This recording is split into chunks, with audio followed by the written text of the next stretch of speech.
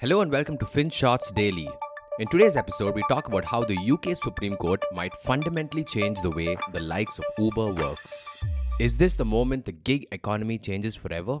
The UK Supreme Court ruled on Friday that Uber drivers ought to be classified as workers and entitle them to minimum wage and holiday pay. And this changes everything. Until now, these drivers were classified as independent contractors in most places.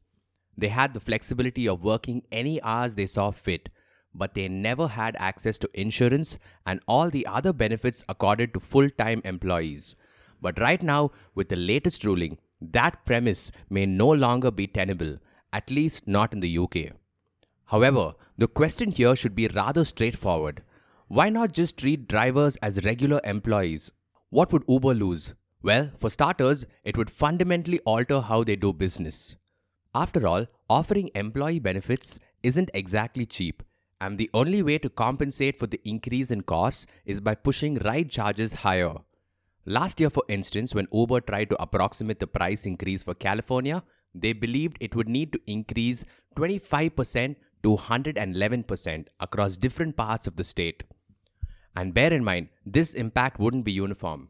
In large cities where demand isn't a problem, Uber can commission more trips and offer a better price for its patrons. However, in places where demand isn't booming, the price increase might be so prohibitive that it wouldn't even make sense to ply an Uber. What happens to residents in these areas? Well, they'll either have to pay through the roof or simply seek alternatives. In effect, Uber believes there will be a net decrease in demand if their costs blow up. And with a decrease in demand, you'll see fewer riders employed. So there is a possibility that this might negatively impact the very people these laws try to protect. However, not everybody is convinced this is how things will play out. The earlier projections come from Uber, specifically from an economist at Uber. Critics believe that Uber will never let demand crater.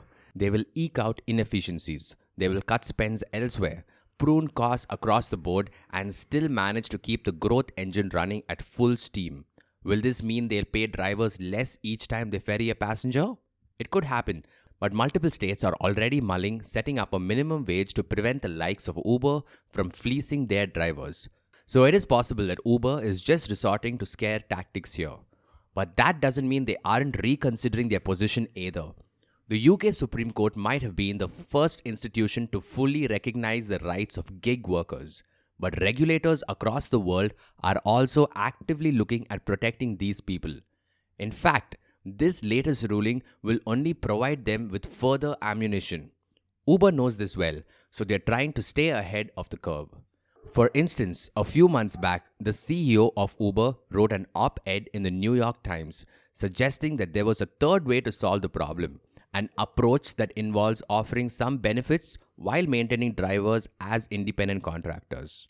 He wrote, "I am proposing that gig economy companies be required to establish benefit funds which give workers cash that they can use for the benefits they want, like health insurance or paid time off. Independent workers in any state that passes this law could take money out for every hour of work they put in.